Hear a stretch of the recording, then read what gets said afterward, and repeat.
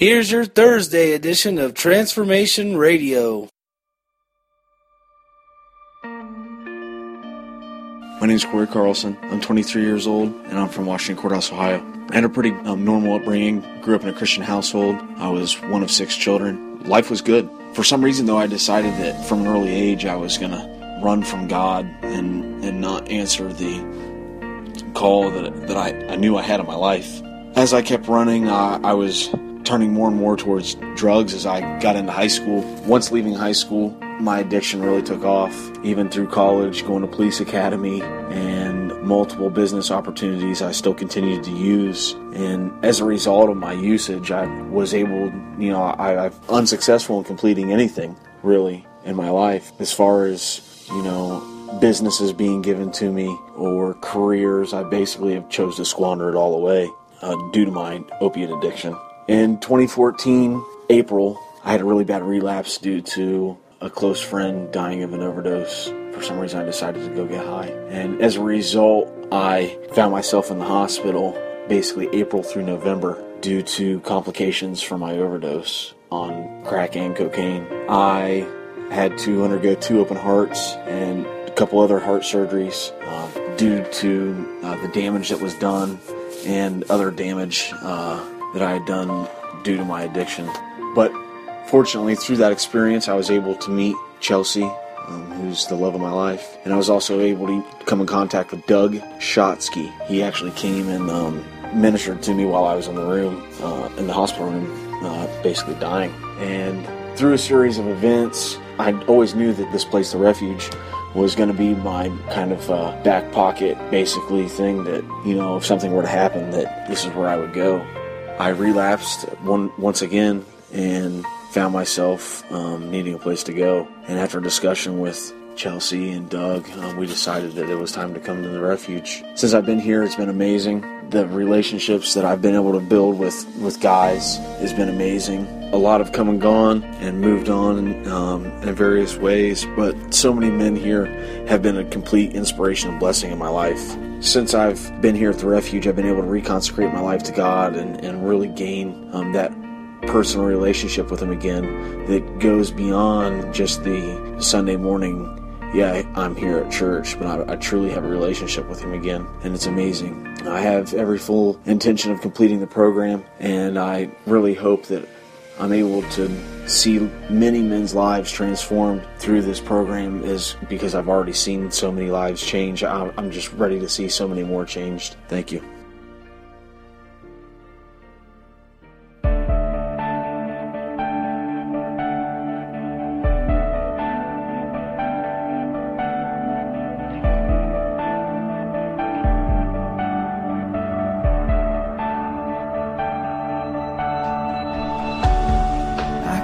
Stand right now, everything is crashing down, and I wonder where you are.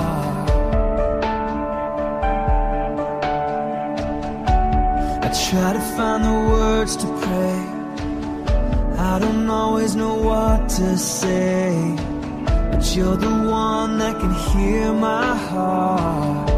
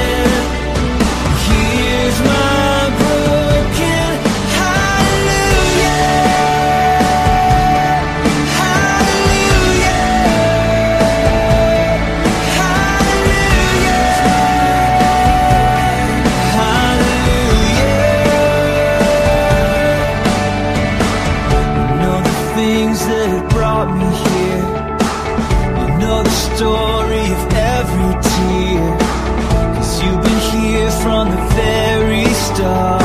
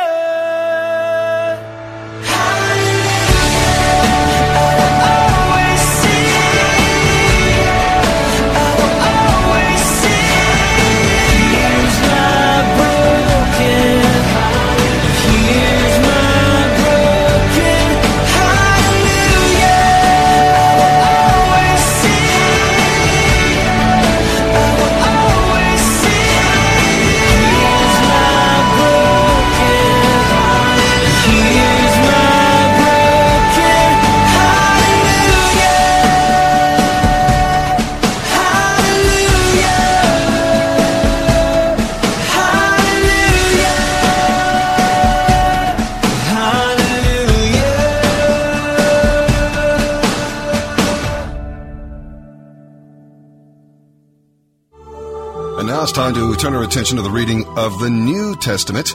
And our narrative today comes from the book of Luke, chapter 3, verses 23 through 38. Here's a bit of an overview of some of what we'll be reading about in Scripture today.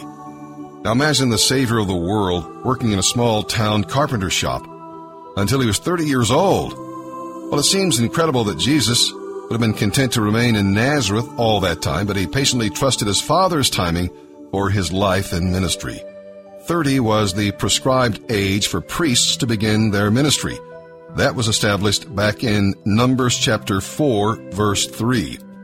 Now, Joseph was 30 years old when he began serving the king of Egypt. That's back in Genesis chapter 41, verse 46, if you want to check that. David was 30 years old when he became king. He began to reign over Judah as king. That's recorded in the book of 2 Samuel chapter 5. So, age 30 then was a good time to begin an important task in the Jewish culture. Like Jesus, we need to resist the temptation to jump ahead before receiving the Spirit's direction. Are you waiting and wondering what your next step should be? Don't jump. Don't jump ahead. Trust God's timing. He will let you know, and He'll let you know in a way that you will know unequivocally that you're hearing from the Spirit of the living Lord. He'll lead you and guide you. Now, Matthew's genealogy, we're going to read the entire thing, goes all the way back to Abraham and shows clearly that Jesus was related to all Jews. This genealogy here is quite fascinating because it reaches all the way back to Adam. Luke's genealogy goes back all the way to the very beginning, showing that Jesus is related to all human beings. Now, this is consistent with Luke's picture of Jesus as the Savior of the whole world, not just Savior of the Jewish people. So, once again, Matthew's genealogy goes back to Abraham, but here today in the book of Luke, we'll see that his genealogy goes all the way back to Adam. And it can be like reading the phone book, but it is fascinating when you hear all these names and realize as we're listening to them that each one is connected directly through family line all the way to Jesus. Quite amazing. So with that, let's begin our reading here today in the New Testament. March 19th, the New Testament. Luke chapter 3, verses 23 through 38. Jesus was about 30 years old when he began his public ministry. Jesus was known as the son of Joseph. Joseph was the son of Eli. Eli was the son of Matthat. Matthat was the son of Levi. Levi was the son of Melchi. Melchi was the son of Jannai. Jannai was the son of Joseph. Joseph was the son of Mattathias. Mattathias was the son of Amos. Amos was the son of Nahum. Nahum was the son of Esli. Esli was the son of Nagai. Nagai was the son of Maath. Maath was the son of Mattathias. Mattathias was the son of Simeon. Simeon was the son of Josek. Josek was the son of Joda. Joda was the son of Joanan. Joanan was the son of Reza. Reza was the son of Zerubbabel. Zerubbabel was the son of Shealtiel. Shealtiel was the son of Neri. Neri was the son of Melchi. Melchi was the son of Adai. Adai was the son of Kazam. Kazam was the son of Elmadam. Elmadam was the son of Ur. Ur was the son of Joshua. Joshua was the son of Eleazar. Eleazar was the son of Jorim. Jorim was the son of Matthat. Matthat was the son of Levi. Levi was the son of Simeon. Simeon was the son of Judah. Judah was the son of Joseph. Joseph was the son of Jonam. Jonam was the son of Eliakim. Eliakim was the son of Meliah. Meliah was the son of Minna. Minna was the son of Mattahah. Mattahah was the son of Nathan. Nathan was the son of David. David was the son of Jesse. Jesse was the son of Obed. Obed was the son of Boaz. Boaz was the son of Salmon. Salmon was the son of Nashon. Nashon was the son of Aminadab. Aminadab was the son of Admin.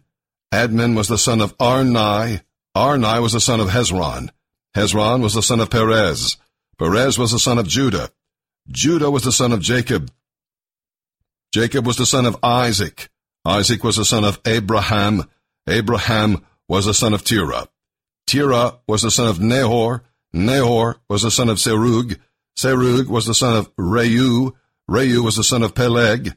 Peleg was the son of Eber. Eber was the son of Shelah. Shelah was the son of Canaan. Canaan was the son of Arphaxad. Arphaxad was the son of Shem. Shem was the son of Noah. Noah was the son of Lamech. Lamech was the son of Methuselah. Methuselah was the son of Enoch. Enoch was the son of Jared. Jared was the son of Mahalalel. Mahalalel was the son of Kenan. Kenan was the son of Enosh. Enosh was the son of Seth. Seth was the son of Adam. Adam was the son of God. Psalm 62, verses 1 through 12. Before our actual reading of the text here in Scripture, let's do a little commentary on what we'll be reading about to help our understanding. David expressed his feelings to God and then reaffirmed his faith. Prayer can release our tensions in times of emotional stress. Trusting God to be our rock, salvation, and fortress will change our entire outlook on life. No longer must we be held captive by resentment toward others when they hurt us. When we're resting in God's strength, nothing can shake us. It is tempting to use honor, power, wealth, or prestige to measure people. We may even think that such people are really getting ahead in life. But on God's scales, these people are lighter than a breath of air, all of them put together, lighter than one breath of air. What then can tilt the scales when God weighs us? Well, trusting God and working for Him. Wealth, honor, power, or prestige add nothing to our value in God's eyes. Only the faithful work we do for Him has eternal value. Psalm 62, verses 1 through 12. For Jeduthun, the choir director, a psalm of David. I wait quietly before God, for my victory comes from Him. He alone is my rock and my salvation, my fortress where I will never be shaken. So many enemies against one man, all of them trying to kill me. To them, I'm just a broken-down wall or a tottering fence. They plan to topple me from my high position. They delight in telling lies about me. They praise me to my face, but curse me in their hearts. Interlude.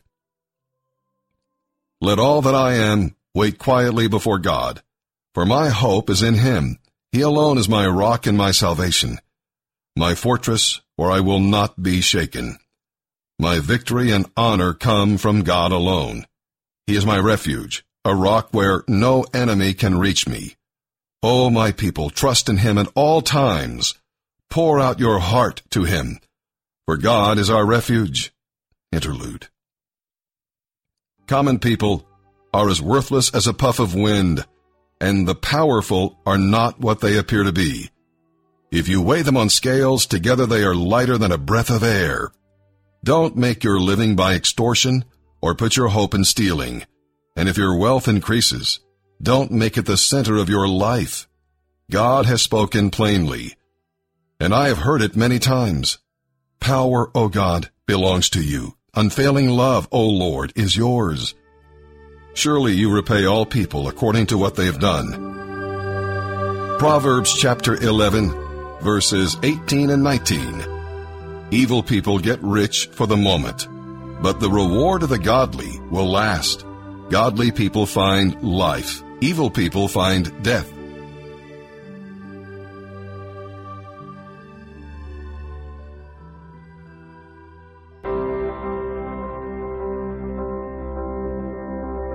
There's no space that His love can't reach. There's no place where we can't find peace. There's no end to amazing grace.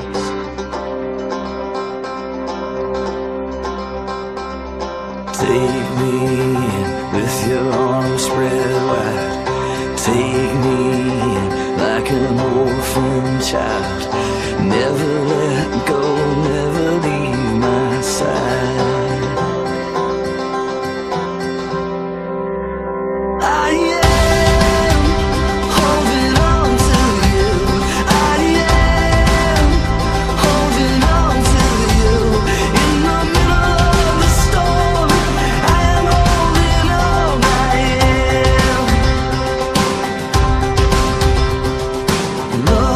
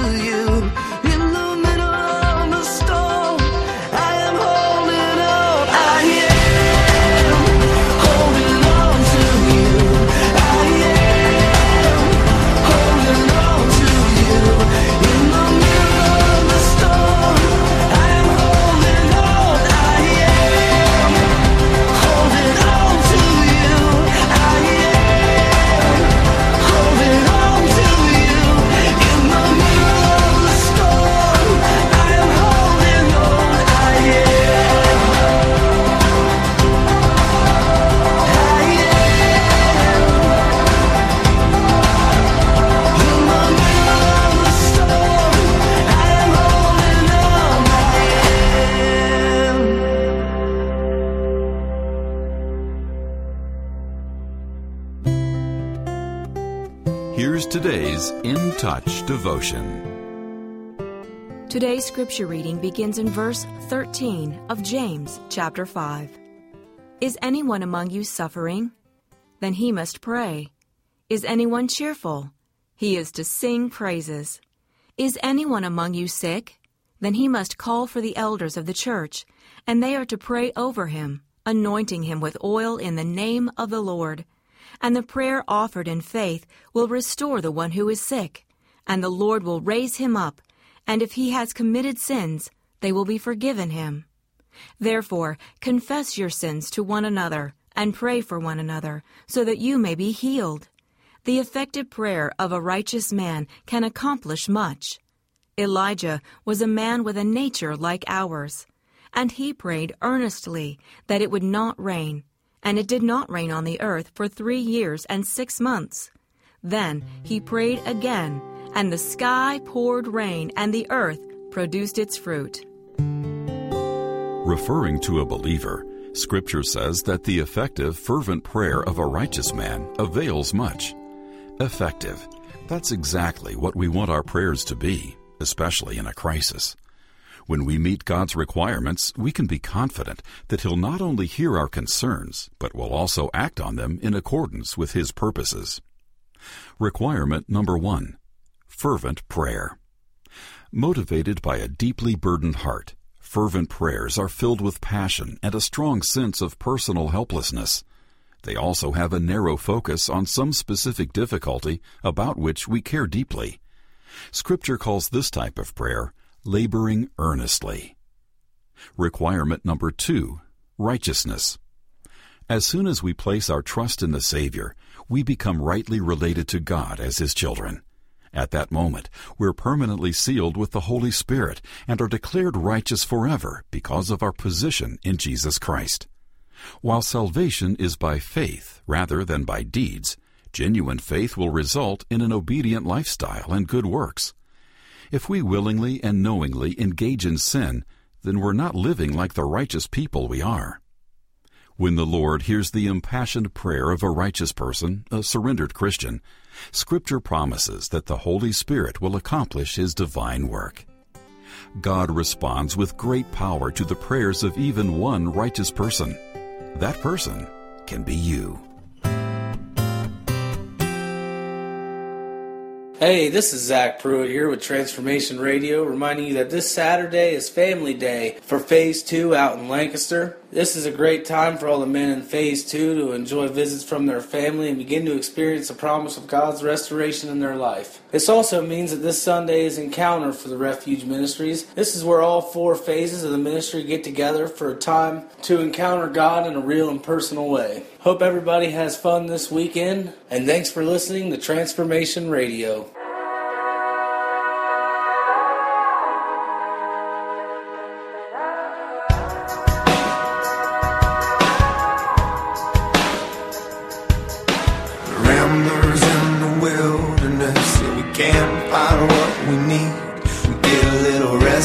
From the search and get a little worn down in between. Like a bull chasing the matadors, a man left to his own schemes. But everybody needs someone beside, shining like a lighthouse from the sea. Brother, let me be your steps, never leave you all alone. I can be the one you call when you're low.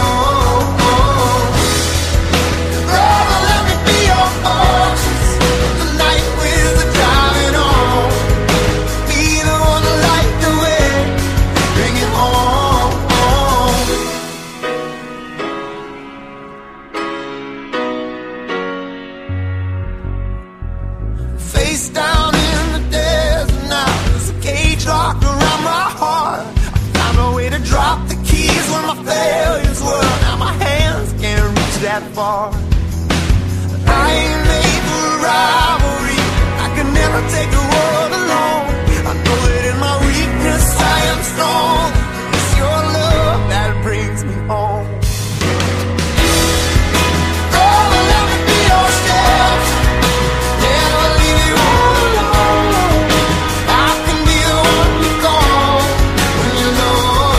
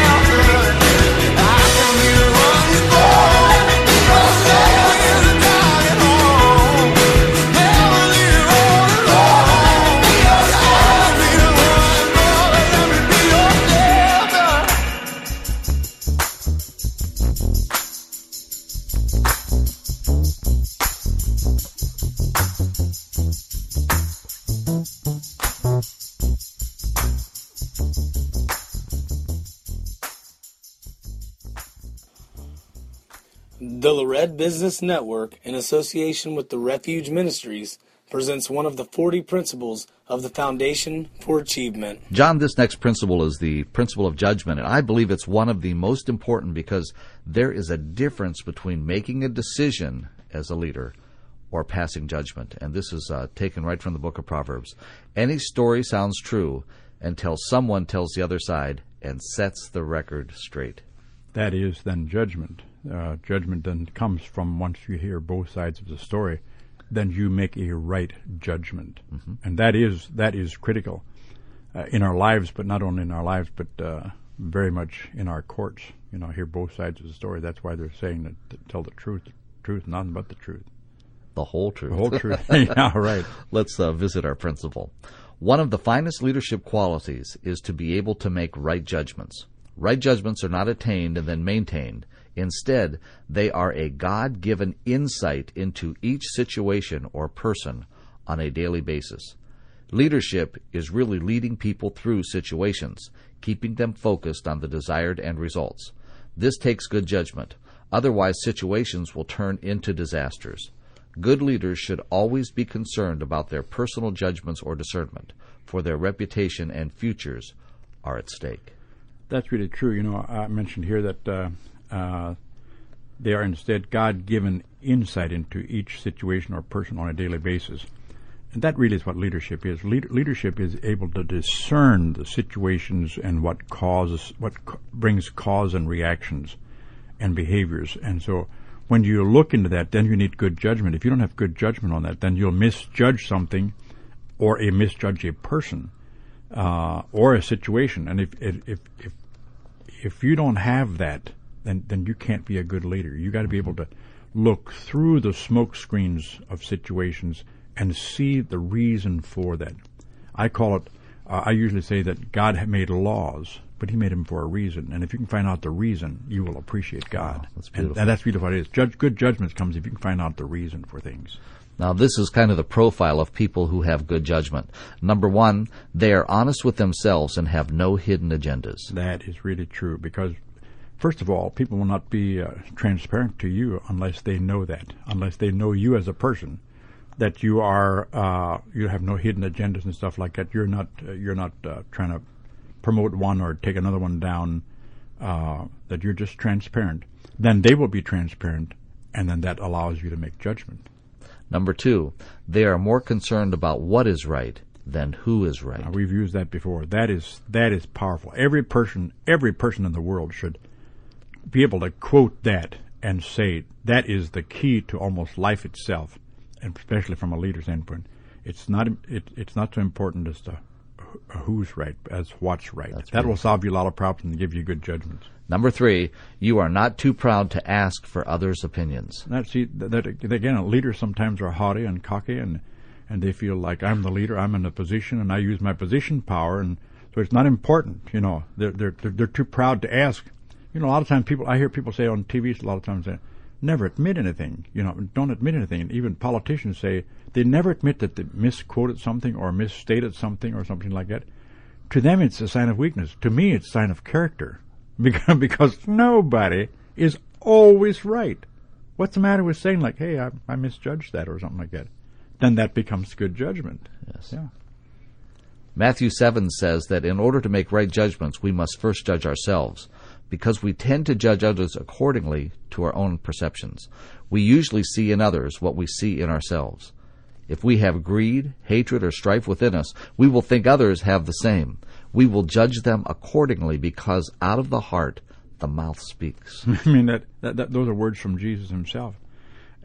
We usually see in others what we ourselves.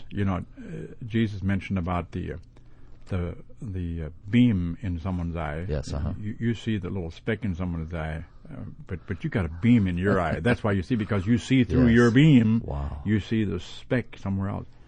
And that is absolutely true. So your attitude about life, your attitude about people, your attitude about things is reflected. And so you see what you are yourself. You have a tendency of seeing. If you think everybody else is a crook, then I wouldn't trust you. Because if that's what you really believe, then you pretty much are a crook yourself. Maybe you don't intend to be. You don't think you are. But if you don't trust anybody, yes, then you judge accordingly. You make your judgments accordingly. Righteous judgments can be made only when we see into the heart of the problem or person without our personal interest and feelings involved.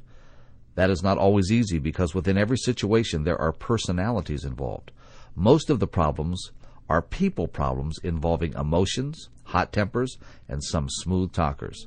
Everyone is willing to tell their side of the story, and of course, no one wants to take the blame. So good judgment comes from sorting out all the trash by listening to both sides of the problem until we sense a truth in the situation. That's so powerful, John, that you're actually discerning, the gift of discernment all through that. That's what judges are. Judges in our courts, that's their job, is to listen to both sides of the story and to see if they can pick up the junk and sort out the trash and say, like, man, I'm beginning to understand this. And then they'll make a judgment. And it's based upon, they'll listen to both sides and tell their story. They're allowed to tell their story and to justify. Then finally, somebody slips up and then the judge says, boy, I see right into this thing. And then he'll make a judgment based upon that. But that's the way it's supposed to be. When you hear both sides of the story, then you can make a better judgment, Any story sounds good until we hear the other side. Once we feel we understand the situation, we must make a judgment on what to do. In most cases, it is wise not to blame just one person, but the team, because it takes a team to win. When we put all the blame on one person, it divides the team. A good line to use is this: I know that Joe was primarily at fault, but it could have been avoided if everyone would have been more careful. Then forgive and set the rules for the future. That's important in judgment, John, that you always set the rules for the future. That's right. There's 2 points here that I want to make. One is this, that the team, sometimes if you just blame a person, first of all, you destroy the person, but it doesn't make the others responsible. But when you blame the team, when you kind of put a little blame on the whole team, it makes the whole team. Because I'm a believer that teams work, that individuals can make major achievements themselves, but you have a tendency of building walls if you go individual, blame or honor, then you divide the team, and the team is important. But it's important to forgive then and to go on, because if you don't, if you maul around it, once it's dealt with, put it under, and don't allow people to harbor that again and talk about it. Dwelling on and blaming people for past mistakes stunts our present growth, because we are being held captive to the past, and it takes away our future. Good judgment is often learned from mistakes that set the pace for the future. Problems are usually covered by a smokescreen, and if we don't listen carefully, we will make wrong judgments and blame the wrong people.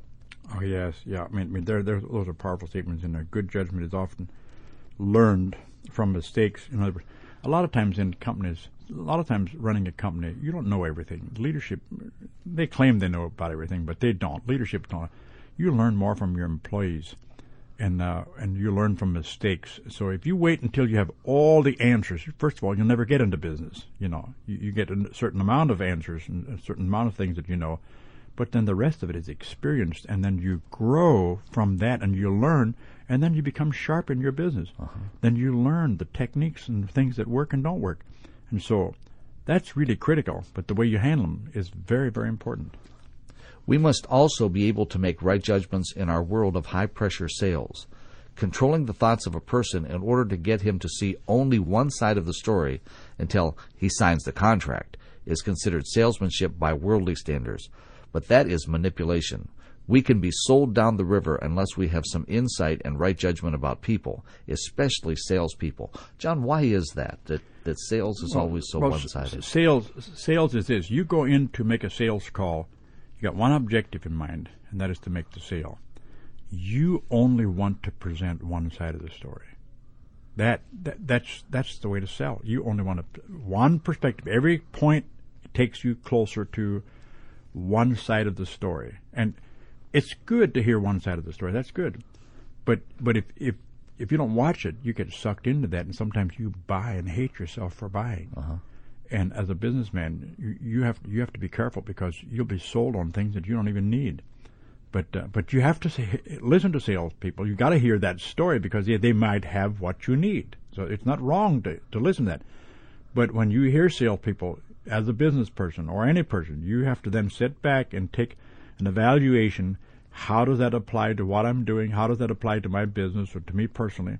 What benefits will I get for it? Is it the right decision? Is the financial situation? So we've got to make other judgments based upon that.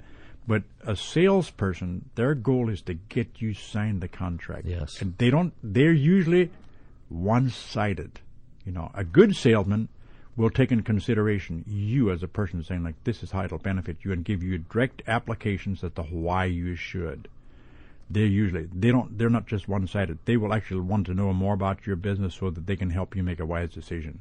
That's a good salesperson. But we have to be careful, because there's high-pitched salespeople anymore that'll just take you on a ride, and they don't even care. Yeah. They have no mercy on you. Right judgment is a value that is needed every hour of every day. So seek insight by listening and thinking it over. Then judge from a pure heart. If we do not buy or sell or make decisions when we are under pressure, we will become known as wise leaders. One of our favorite lines should be this: hey, I want to think it over. This will give us favor with God and people, and a reputation of a leader with right judgments. That's right, because in almost every situation, whether it's sales or whatever it is, it's a good line to say, well, I want to think it over. Be careful when you make quick decisions. As you get older and more experienced, you might be able to make quicker decisions, and I grant you that. But through life, it's very important to think through it thoroughly, and do not be afraid if you have any doubts, any questions. Well, I'm going to sleep on it. Yes. But salespeople will not want you to sleep on it, because they're afraid that you'll rationalize something, then they won't get the sale. But that is a real good line, and it saves us from a lot of problems, because I made some quick decisions years ago, but it taught me a lesson. It taught me a lesson, and now that's one of my favorite lines. Well, let me think about it. I want to think it over, and I'm going to sort it out, because we're dealing with judgments, good judgments, because they're what make our future. So it's very important.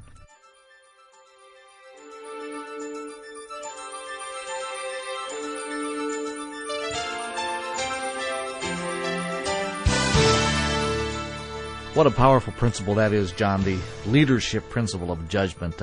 Give us a recap on just what that is all about. I was just thinking about Solomon. He's the man that said, hearing both sides of the story makes one wise.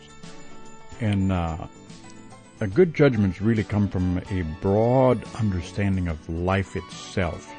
That's very important. And also situations. But really life is primarily people, understanding people. So if you understand their temperament, you understand what causes them to act and react, then you can make better judgment. For this person that brought about that baby, and then he made a judgment, said, cut the baby in half. And people would say, well, that's ruthless judgment. But he understood the lady that had the baby that was there, that she would not allow it to be killed. She would rather give it away than allow it to be killed. And that became a good judgment. So we have to judge things by a different standard sometimes. It's deeper than what the facts show. You have to judge it from the emotions of people and understanding people, because that's what really judgments are. But it's very, very critical that we have a broad understanding of life itself and understanding people, their temperaments, and what causes them to act and react. And that's a lifetime pursuit of a leader, is to understand that, because it'll help him make wise decisions.